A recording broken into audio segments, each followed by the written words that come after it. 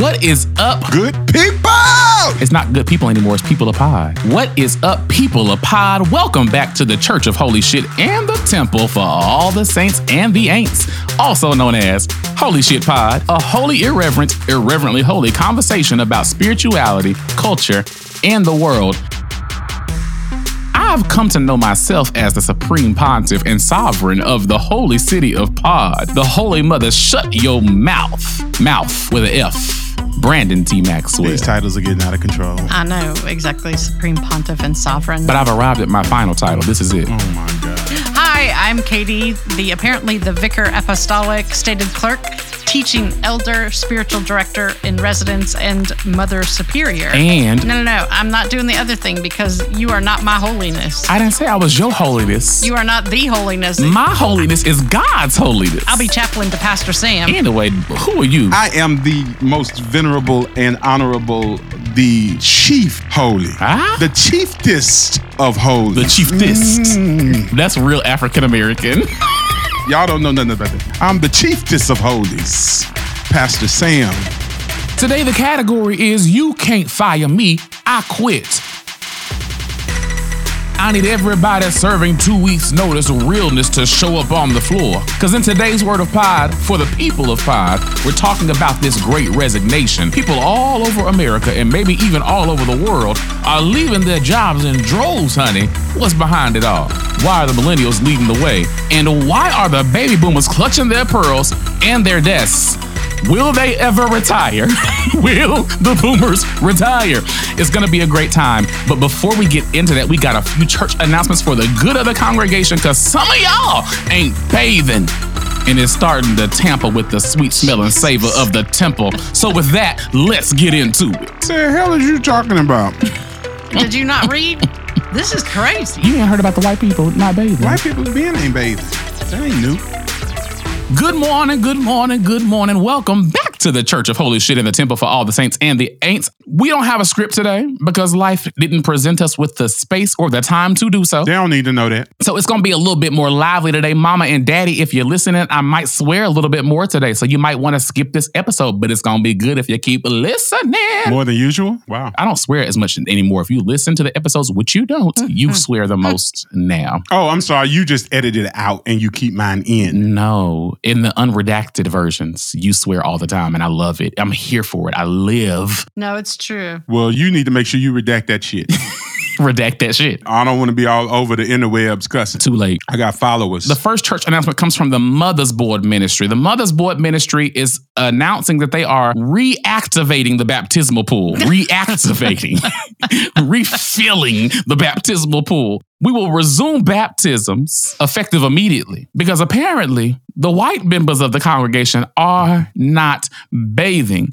And we know that Baptist theology typically says you shouldn't be baptized more than once, but we are rescinding that effective immediately. Wait a minute. I thought you all were all about baptizing everyone multiple times. You only one time. Well, you know, once in the Baptist church. Yeah. It don't take but one time for the Lord to do his work. Brandon, haven't you been baptized at least 67 times? I thought you had to make it count. Hell no. He's been baptized 666 times. You know what? You the devil.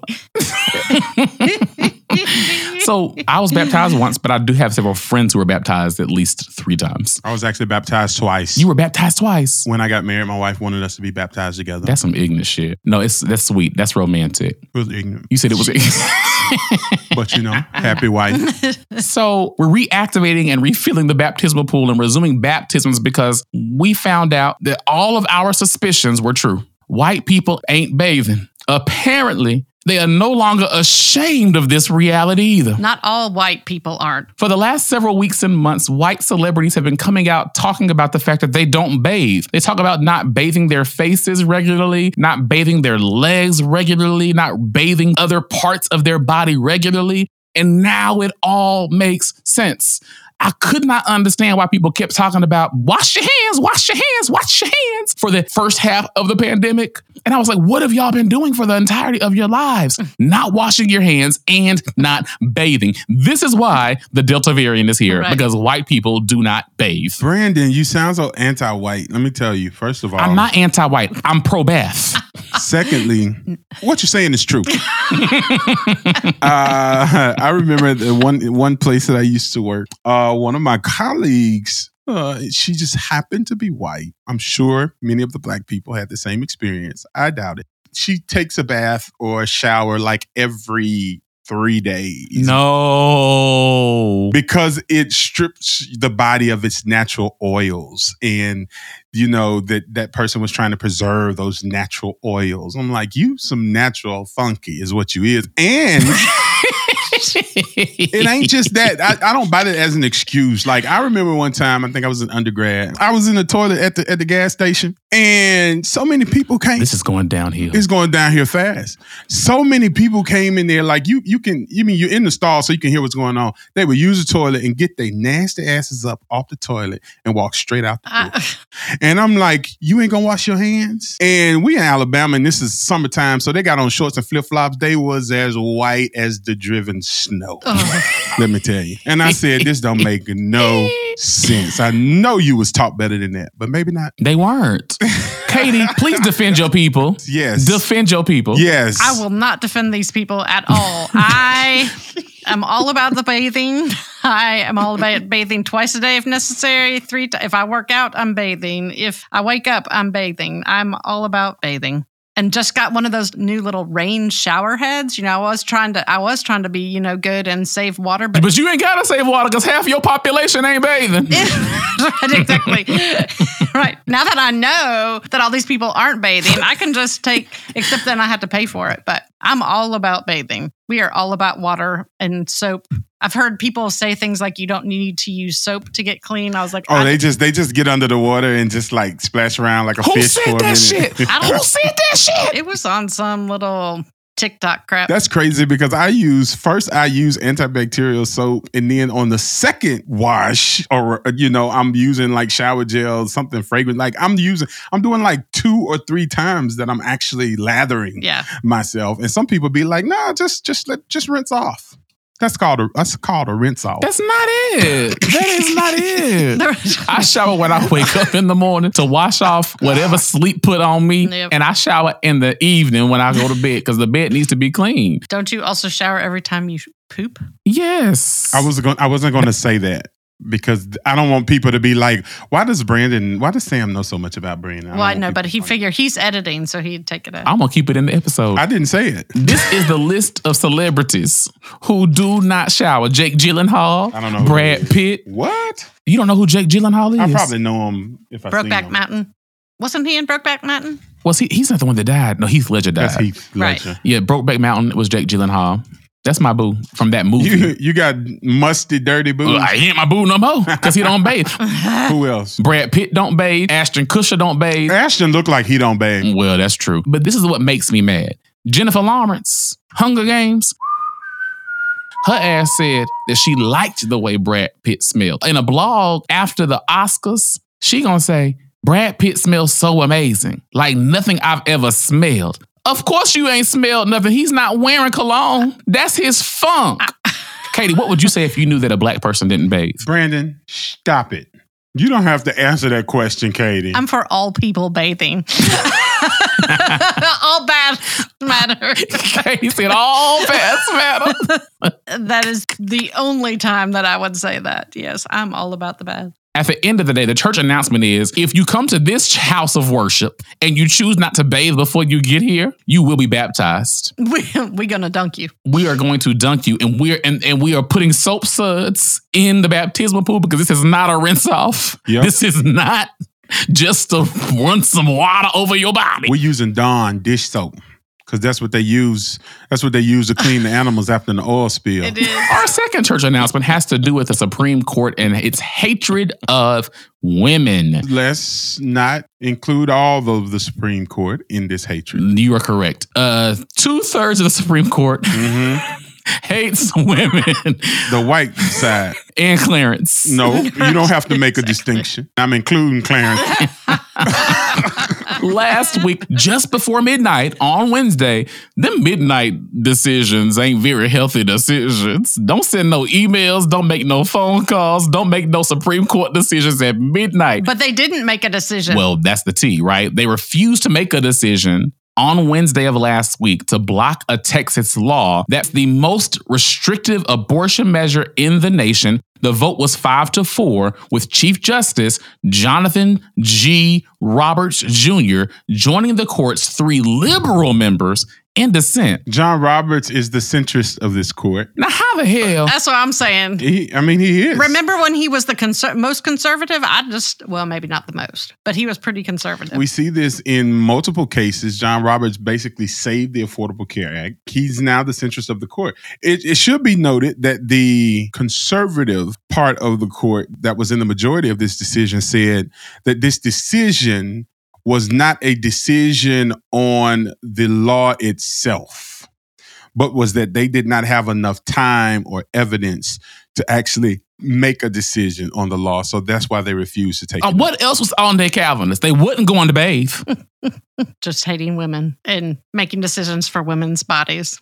So the thing with the Supreme Court decision, or the failure to make a decision last Wednesday, is it literally debunks Roe v. Wade for people in Texas. Say more. Like, people in Texas right now cannot receive an abortion if the fetus is older than 6 weeks old. So that strips those individuals of the rights that Roe v. Wade gave them in 1973. Yeah, that's interesting because that has tons of implications. I mean, like for marriage rights, right? We couldn't get that to happen for LGBTQ people until the Supreme Court made a national law. So now what the Supreme Court has done in this particular situation is turn it back to state law. So this could have implications for all kinds of things, or is that going too far? I don't know if it's going too far. I think the thing with this particular non-decision on the part of the Supreme Court, the 5 conservative justices, who I want to note didn't even have the courage to sign their names on their majority opinion. Huh. So we only know who they are because each of the dissenting justices wrote their own dissent and signed it at the bottom.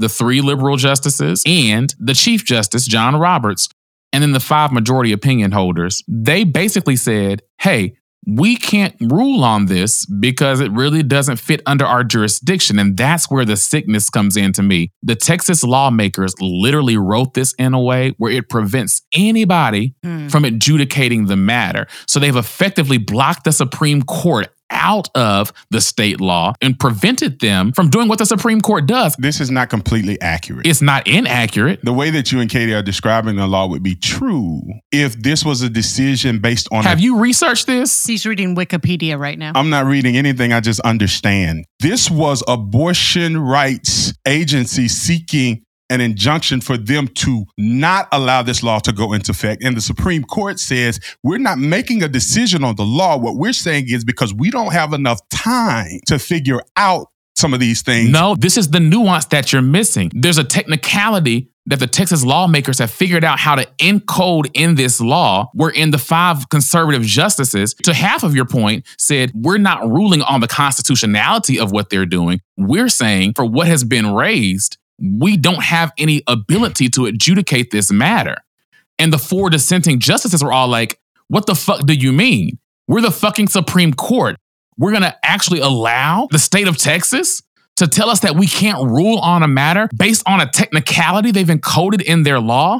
There's nothing that you can encode in that law that will prevent the Supreme Court from taking that up and making a decision on it. Not historically, but this law does it. Correct. Because they didn't do the injunction, it means it goes into effect, which has an impact on people's lives. Correct. Which means now somebody can make a challenge against the law. But no, they can't. And here's why. Because if you get into what they've written, it is literally like the Salem fucking witch trials. Brandon, based on the law, a state cannot... Sam, you're talking logic. This is conservative radicalism. Wait, my point is, even if it's radicalism, the law is black and white for the most part. Well, that's not true. Let me finish. When I say the law is black and white, you're saying that they have encoded or written into a law that limits the Supreme Court's jurisdiction. I'm saying they can't necessarily write into the law to make that happen. However, the conservative majority of the Supreme Court can make a decision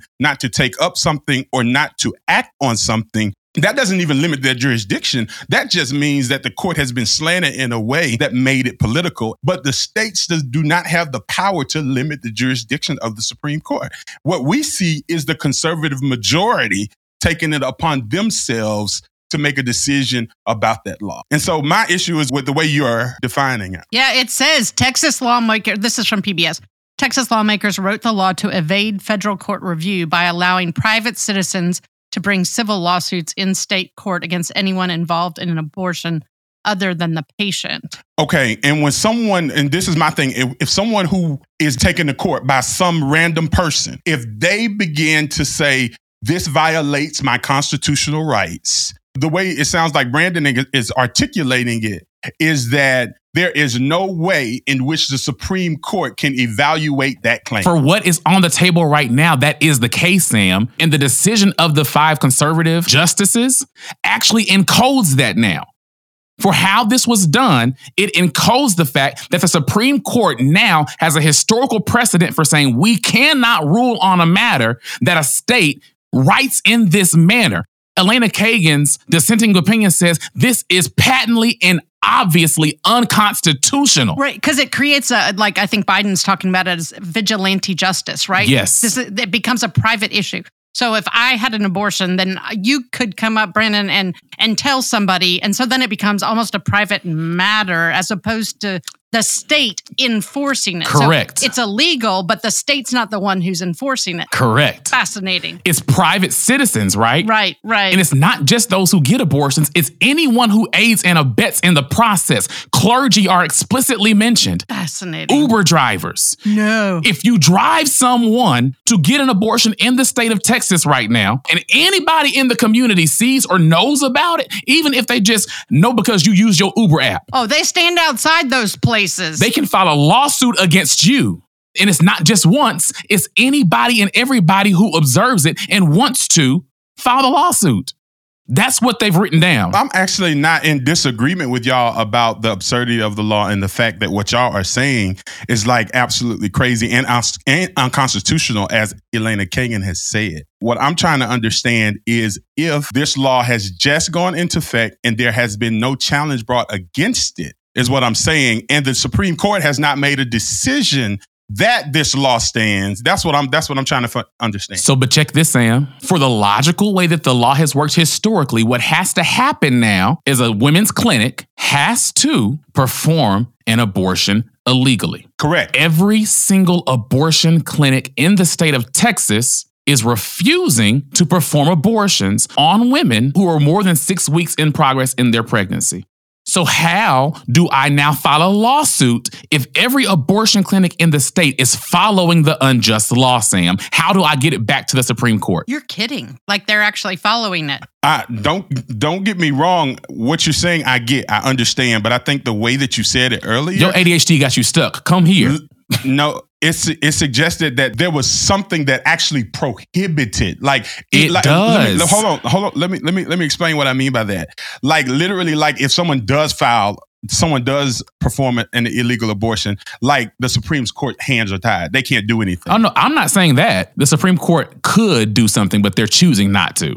Like you're right. This is nefarious because now all of the providers are now like, okay, we're gonna stop. We're not gonna do it. You know, and so I agree. I'm in agreement with you, but I just wanted to clarify, like, wait a minute, you know, like they haven't lost their jurisdiction here, right? Like in terms of if there's ever a challenge brought, nobody's going to be like, hey, Supreme Court, you out of this. This is the state's. Except they just did it. That's the point. I think it may be too close to it, Sam, for you to see what I'm saying. I'm saying the fact that they failed to act on this on Wednesday of last week actually does what you're outlining. It's just not historical yet. But my point was that has more to do with the conservative majority of the court and less to do with it being written into the law. Because it's, as you have pointed out, it's not written into the law. No, it is written in the law. I'm reading Sonia Sotomayor's dissenting opinion. It says, and quote, presented with an application to enjoin a flagrantly unconstitutional law engineered to prohibit women from exercising their constitutional rights and to evade judicial scrutiny, a majority of justices have opted to bury their heads in the sand. So that's my point. My point is that last line. We may be splitting a hair, but I think we are. I'm saying that the actions of the 5 conservative justices have now created a judicial precedent for the Supreme Court to say, our hands are tied. We can't do anything. That's exactly what I've been saying. I think it sounded like you were saying Texas basically kind of somehow usurped some authority over the Supreme Court to tie their hands. They did. What are you missing? Okay, yes, they did. But it's not like they did it because they have jurisdiction over them. They did it because of the 5 conservative justices who Sonia Sotomayor just said buried their heads in the sand. And so we're splitting hairs. We're saying the same thing. But I'm saying that this could not have happened without Brett Kavanaugh. So here's the thing. I think that it's an interesting conversation. I think what's coming up for me in this is obviously I wasn't paying attention to Roe versus Wade at the age of 3 years old. However, I grew up hearing about backdoor abortions, about women traveling and dying because they sought them out. So I think that if all the Planned Parenthoods and other abortion clinics or reproductive rights clinics in Texas are stopping it, then we've got a bunch of women, even those who have been raped and molested and such, who are desiring, I don't know if anybody ever wants an abortion, but needing to take that action, and they don't have a place to do it. And so we're putting lives at risk. And Texas knows this. And what's going to happen, Katie, abortions aren't going to stop. Correct. Because of the legal access to them has been mitigated. People are still going to have abortions, and this law seeks to penalize them harshly. And what's going to ultimately happen is one of these cases is going to end up before the Supreme Court, likely somebody who received an abortion outside of some of these more well-known channels. And that's when we're going to have to see what is ultimately decided about the constitutionality of some of the provisions in this law. Right. There's going to be some doctor who is fully equipped to do this who's going to decide to perform an abortion. My concern is for the women who don't have access to that doctor. Texas is a big state. It's hard to get out of, to find a place to go. So yes, and we've got a lot of women who are facing a lot of things with this. It's dangerous. This Huffington Post piece that I was reading earlier is talking about this. I'm just going to read from it. A 1-paragraph summary of the conservative justices' reasoning centered around the novel, new structure of the Texas legislation, agreeing with the defendant's argument that such a structure tosses a wrench into pre-existing case law, right? So basically what they've done is they're no longer having the dialogue about Roe v. Wade. Right. Mm-hmm. They've created now a legal precedent that could potentially override Roe v. Wade. And so now we're no longer negotiating about whether or not a woman is entitled to X based on Roe v. Wade and that legal precedent. We've established a new precedent that allows the state of Texas to override Roe v. Wade based off of a legal technicality. And it's only a matter of time before Tennessee, Georgia, Alabama, Mississippi, Florida, South Carolina, before all of these southern states do the same fucking thing. But you got to think and you got to wonder, this isn't the first time that a state has passed and even a governor has signed a very restrictive abortion bill into law. In the past, when there was more of a balance on the court, in many cases, the court would issue that injunction and say this law cannot go in effect based on X, Y, and Z. Or if that law did go into an effect, there was almost immediately a challenge brought to that law. And sometimes it was some of the lower courts who said this was unconstitutional, and the Supreme Court says, we agree with them, so we're not going to take this up. And so, I think, Brandon, to your point, it stops just short of saying Texas is overriding Roe v. Wade, because there are still some legal things that have to happen before that actually is the final decision. It's overwritten now. It's overrisen if there's never a challenge brought to it. I think that this is crafty on the part of Texas lawmakers. The real meat of this is buried in the dissenting opinions from the courts. I mean, so I'm still reading from Sonia Sotomayor's dissent. Sotomayor argued that Texas legislators were well aware of binding precedent that prohibits laws like the one it passed, restricting a person's ability to obtain an abortion of a non-viable fetus. To circumvent it, the legislature took the extraordinary step of enlisting private citizens to do what the state could not, which is what you were saying earlier, Katie. In short, the state's gambit worked. So that's my point right there, Sam. And I guess it's coming from that dissent. The state's gambit here worked. It actually created the legal precedent for there to be this workaround to even having a conversation about Roe v. Wade. So it has undercut it, at least right now. We are at a place right now where in the state of Texas, Roe v. Wade is not the law of the land. And that's the thing. I think when we talk about law and legality, like Roe v. Wade has not been rescinded. In Texas, it has. I'm sticking to that. I mean, I get that you're saying based on what they have passed, it has. I'm saying there hasn't been a legal, that the law itself has not been struck down.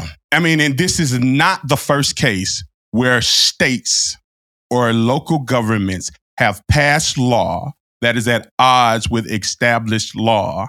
And my point is, I mean, I hear what you're saying because, I mean, the logical conclusion is what you're saying. But typically, SCOTUS rules on those matters is what I'm trying to highlight, Sam. Like SCOTUS makes a decision that has taken those laws and cut them off at the knees. SCOTUS, in this instance, did not do that. And my point is, if you would listen, shut the hell up and listen. You ain't listening, nigga. I agree with you. Usually SCOTUS does it. My point to you is sometimes SCOTUS does it before that law goes into effect. Sometimes SCOTUS does it after that law goes into effect. But as you just said, Roe v. Wade has not been legally rescinded. So there is a discrepancy. I think we will see some of these cases end up going beyond the Texas courts to challenge the validity of some of these laws. You're absolutely right, Sam.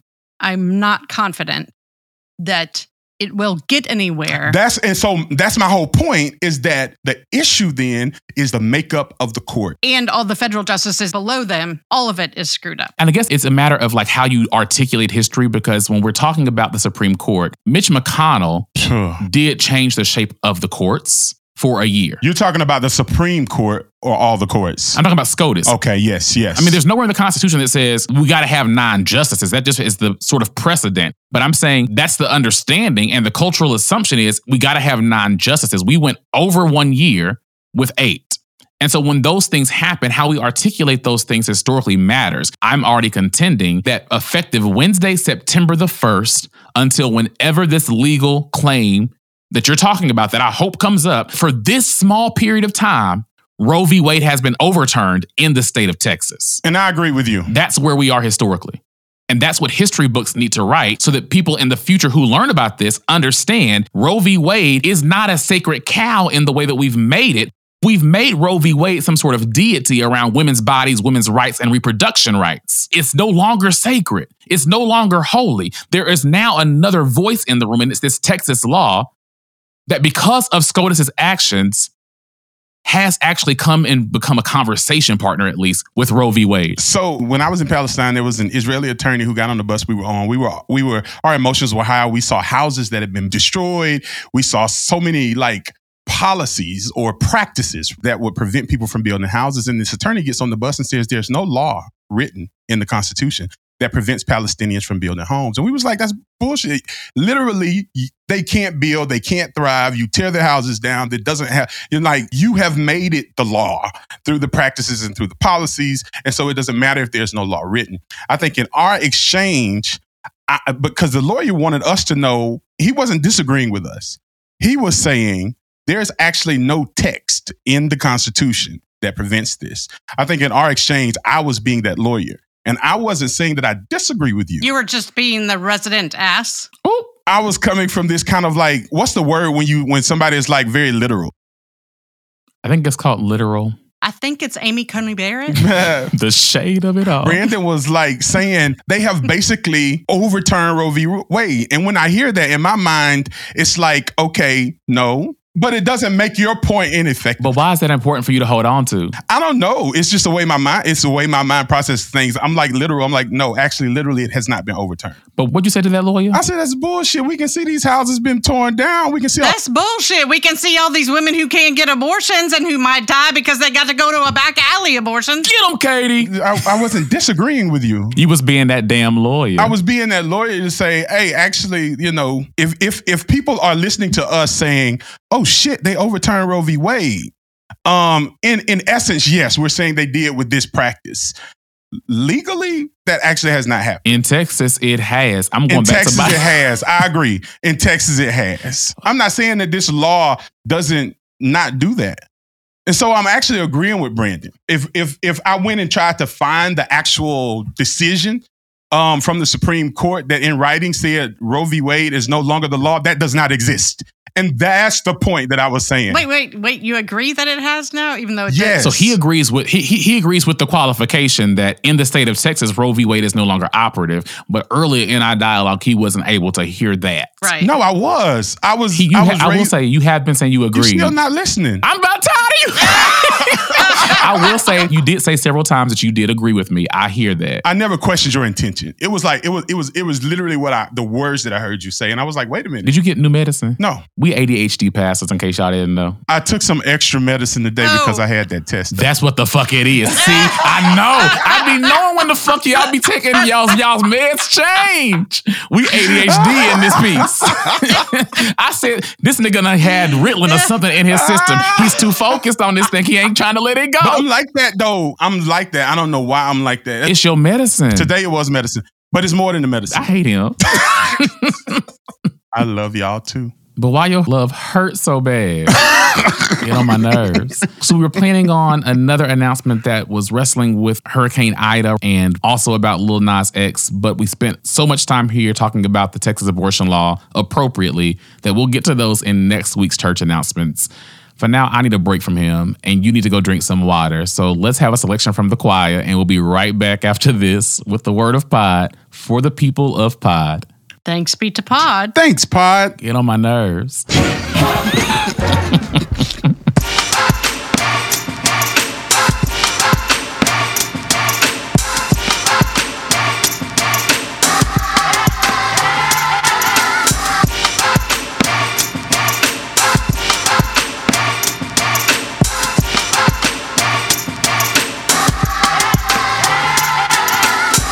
Welcome back from that quick break. In today's Word of Pod, we are talking about the Great Resignation and the meaning of work. If you do any search on the internet for the Great Resignation, you will see article after article after article that talks about the fact that people are looking for new jobs in this post-pandemic, but not really post-pandemic because we're still in the pandemic, but this stage of the pandemic reality.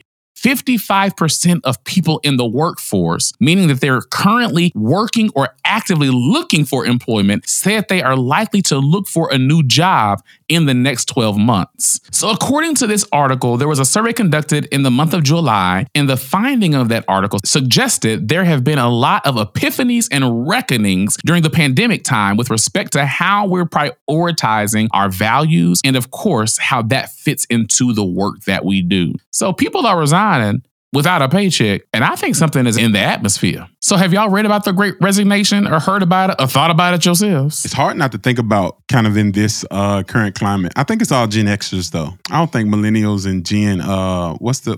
I thought it was millennials and stuff. I mean, as a Gen X, It ain't millennials. That's not true. We don't give a It's damn. in the article.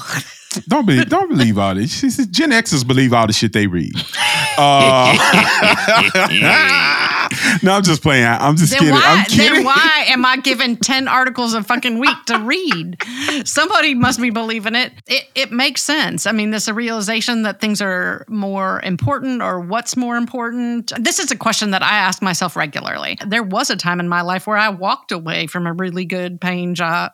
Well, an okay paying job with health insurance as a single mom because it wasn't life-giving. And I ended up selling computers, and it was one of the most life-giving things that I've ever done. So it makes sense to me in the middle of this pandemic, where if you're paying attention, you get kind of shaken out of what your normal world is, that people would start wondering what it means to be doing something that gives you life and or doing something that gives you enough money so that you can do what gives you life. Even more than just doing what gives you life. It's amazing that not too long ago, we were having this conversation about paying people a living wage, right? In nowhere in our country, no state, no city could someone make minimum wage and afford a 2-bedroom apartment if it was a family of more than 2. And there was this huge conversation, argument, stalemate about what should people be paid. $10.10 an hour was the poverty line.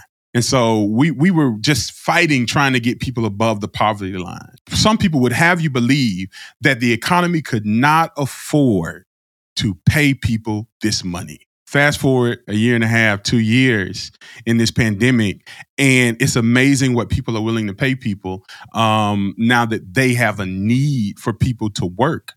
We might be having a different conversation about work if we had a different reality about how we value people who are in the labor force and who are doing these jobs, and that it had to take a pandemic and a shortage of workers for us to pay people living wages. And that's ridiculous. And please believe the irony is not missed on me that we are having this conversation Saturday of Labor Day weekend, and that this episode is going to drop on the day that the United States says it's going to celebrate the American labor movement and all the works and contributions of laborers, and a day that's about unions, workers' rights, ensuring people's working conditions are safe and fair, ensuring people's compensation is equitable and fair. So we're sitting here in this cultural moment where we're supposed to be thinking about labor, not just the fact that we get a 4-day weekend or a 3-day weekend, depending on where you work. And we're also in the midst of this conversation about what it means to return to work. We haven't had to go into the office for the last 15, 18, 24 months. And as frustrating as that has been in some regards, it's also been a time for a lot of reflection. And so now companies are trying to figure out, how do we get people back into this building when they've been doing the same exact thing that they've been doing all along remotely?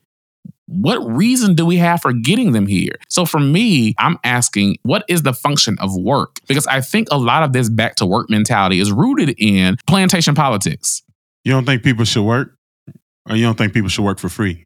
I don't know what the hell you mean by plantation politics. Talk about it. If you listen till the end of the fucking sentence. Oh, you wasn't finished? No, bitch. Oh, go ahead. So plantation politics, which says plantation politics, which says if I can't see you working, then you must not be doing anything.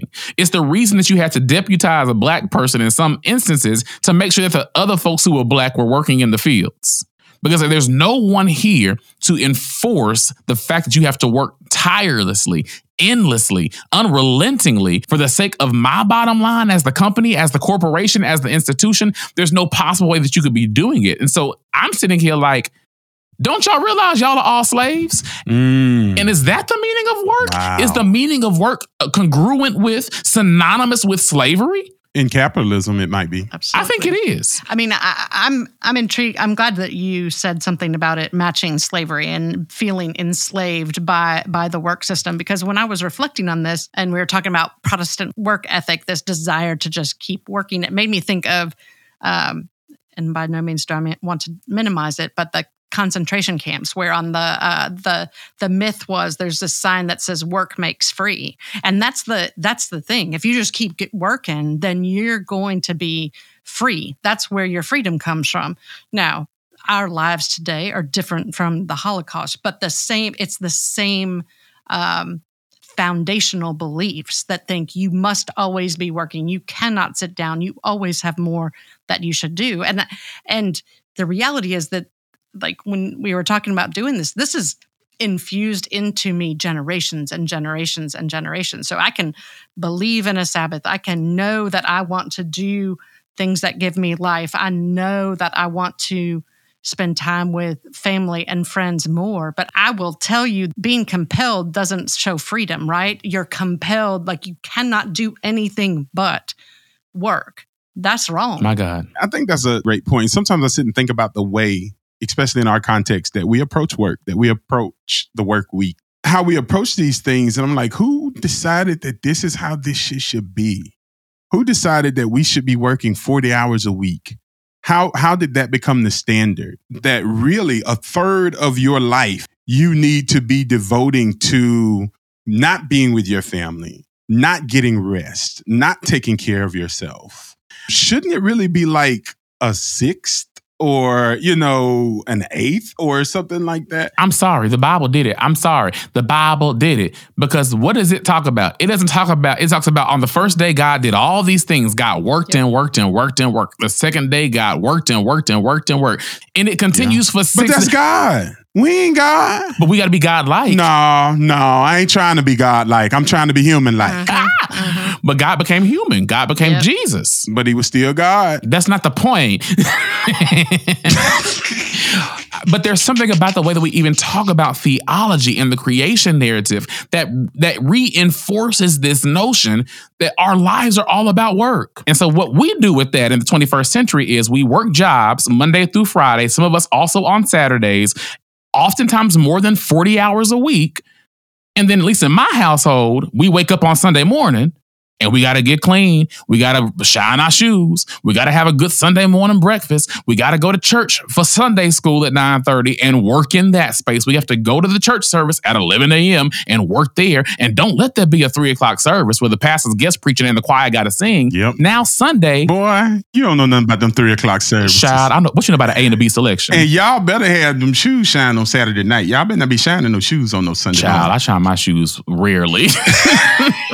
But even church now has become work. It's about how well you can perform and how well you can be in the space. And it's just like we've missed something. And I think the pandemic is what has made us all realize that, because we've been sitting in front of computers doing work at all hours of the day, all hours of the night, and still doing church all hours of the day and all hours of the night because everybody's live streaming. And we've entered, like, it's a part, and we say that now it's a part of our own existence. You ever heard somebody say if a man don't work, sorry, forgive my gendered language. You ever heard, man don't work, he don't eat, and so in order for you to live, in order for you to even live, you must work, and you must do it constantly. You must do it. You must work your fingers to the bones. You must work until you're exhausted, until you're old and frail, and then you must die. Period. Right. You can work past the point that your body can take it. And so that, as I sit here ready to crawl under my table today. But that's the only thing you can do. And we get to the place where our identities are so conflated with our professions that we don't have healthy, well-rounded, emotional lives. Our emotions, our psyches, our spirits are immature, childish, adolescent, like undeveloped, unfertilized zygotes. Our emotional lives have no sign of growth because we're so identified with our work. And I'm testifying for myself right now. Coming into the awareness that I'm ADHD and coming into the awareness that the way in which my ADHD manifests is rewarded by a culture that values work, because my brain can solve any problem that you put before me. And if I can't solve it, I know who to call in order to help me solve it. And so all of my life, I've been rewarded for that sort of mentality and approach. And I've just thought that it was normal because this society, grounded in the Protestant work ethic, says that you should be working all the time like me. You should be reading files for your job at midnight. You should be working on that project over the weekend and not taking a break. When I got to the place where I was like, oh, I got ADHD, let me take care of that, to try to get to a place where I can be centered enough not to work mindlessly because that's what I've always done based on how my brain is wired. And when I got to the place where I attended to my ADHD and I was like, oh, I don't actually have to work all the time. Who am I working to impress? I think an important distinction that you're making, Brandon, is when you talk about working almost to the extent that you're overworking, reading files at midnight, doing all of those things. And this is for someone else.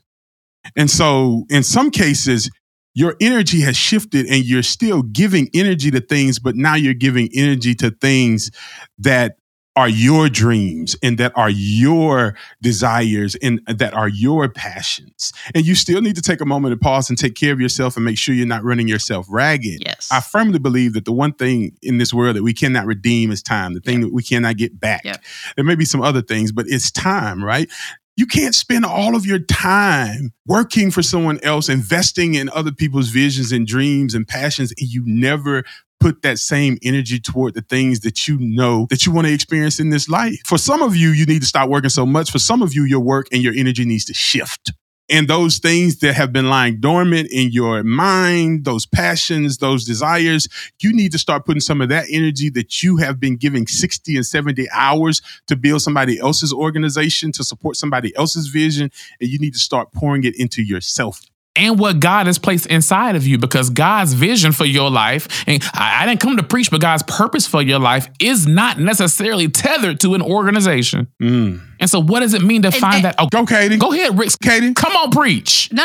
Well, she don't jump in much. Let her jump in. But I don't have anything. Preach, girl. I don't have anything about God. I'm just saying, like, when I was reading these articles, what I do have is all these corporations have been asking these questions about what's causing this great resignation, right? And they're realizing that they have to adapt because people want to be seen. They want to be known for who they are. They want others to acknowledge them, right? So that what you are doing, what the work that you're doing is something that does benefit. It's not like you're a cog in a machine, right? So if you're working in an environment where people see you, where people know about your life, what makes you happy, what makes you alive, then that's an environment in which people can thrive and make better choices about.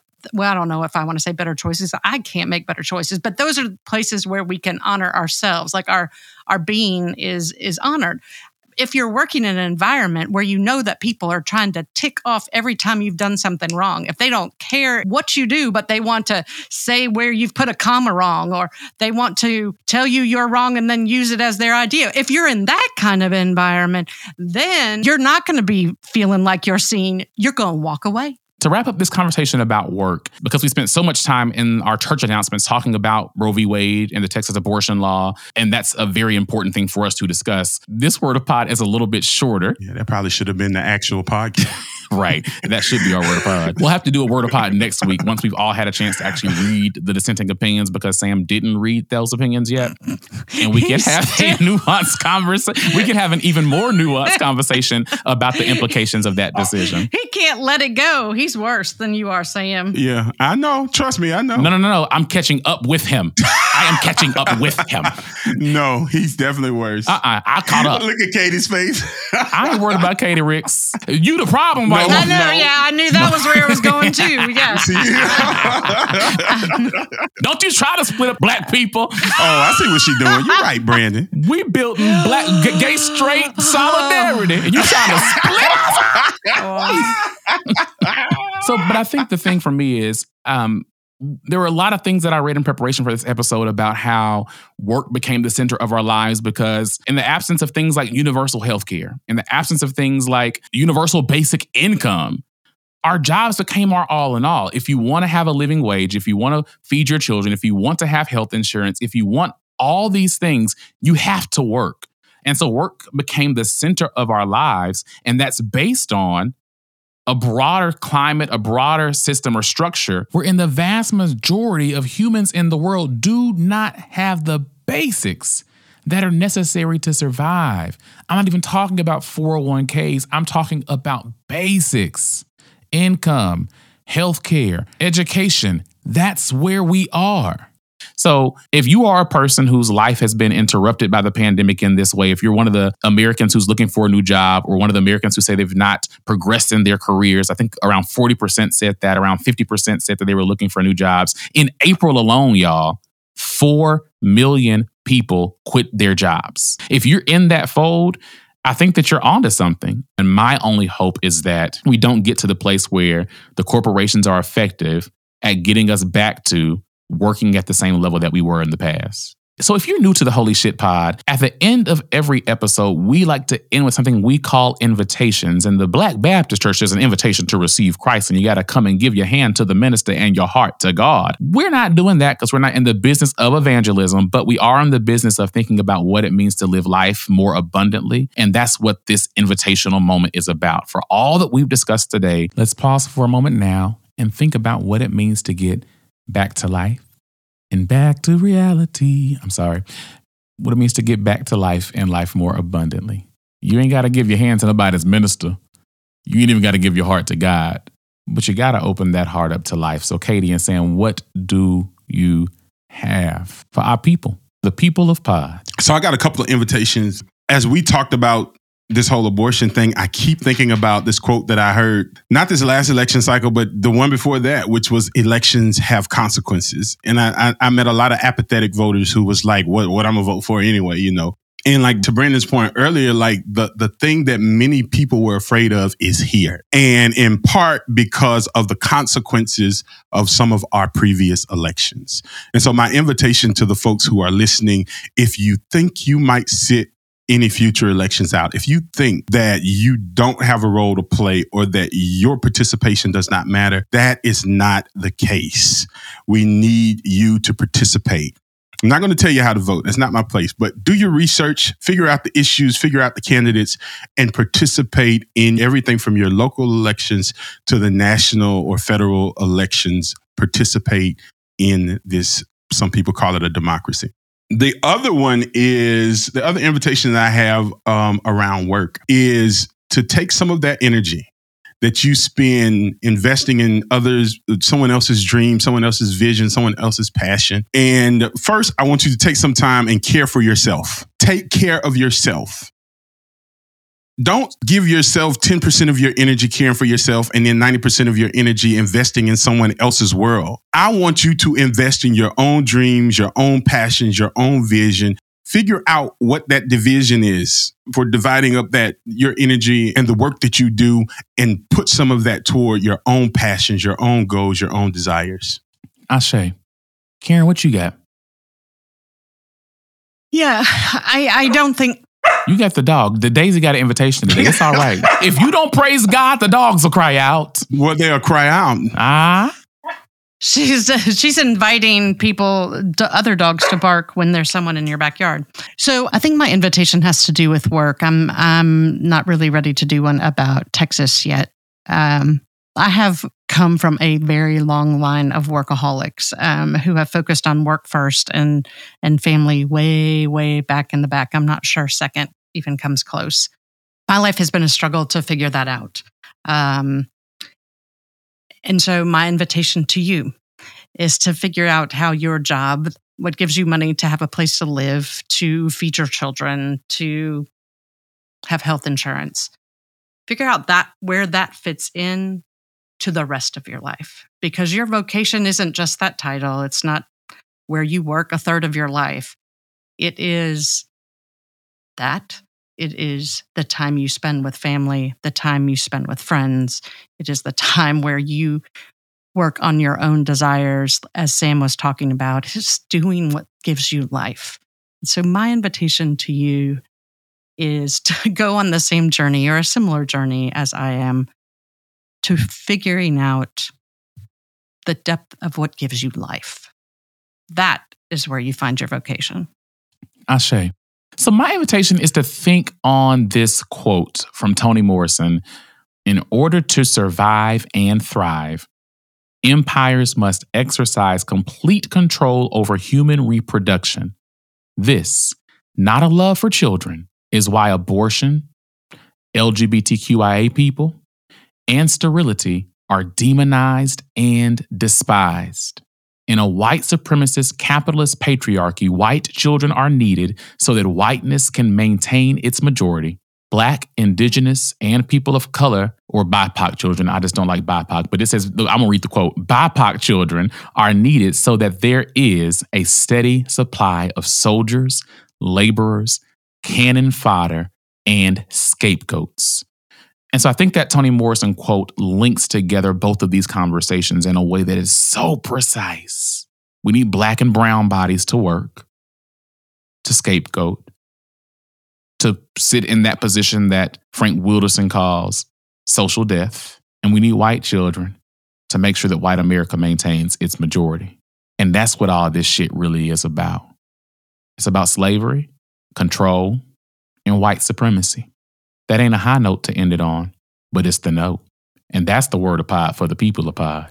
Thanks be to pod. So that is a wrap on today's episode. Thank you so much for listening. Now, before you press that pause button, we got 3 things that we would love for you to do. Number 1, share this episode or the entire podcast channel with a friend.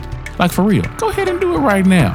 Number 2, rate and review this podcast. Tap the maximum number of stars available in your podcast app of choice. That's 5 stars in Apple. And write us a little love note. And number 3, send us an email or a voicemail. The email addy is holyshit@theolabmedia.com, and you can submit your voicemail by visiting theolabmedia.com. And this is for you, Kat, clicking the purple hexagon in the bottom right-hand corner of the screen. That's all, folks. Next week, we'll likely have an extended word of pod about what's going on in Texas and religious extremism and women's rights. That is, of course, unless someone else does something else stupid between now and then, which is highly likely. Either way, we'll be back on Monday, same time, same place. Until then, peace.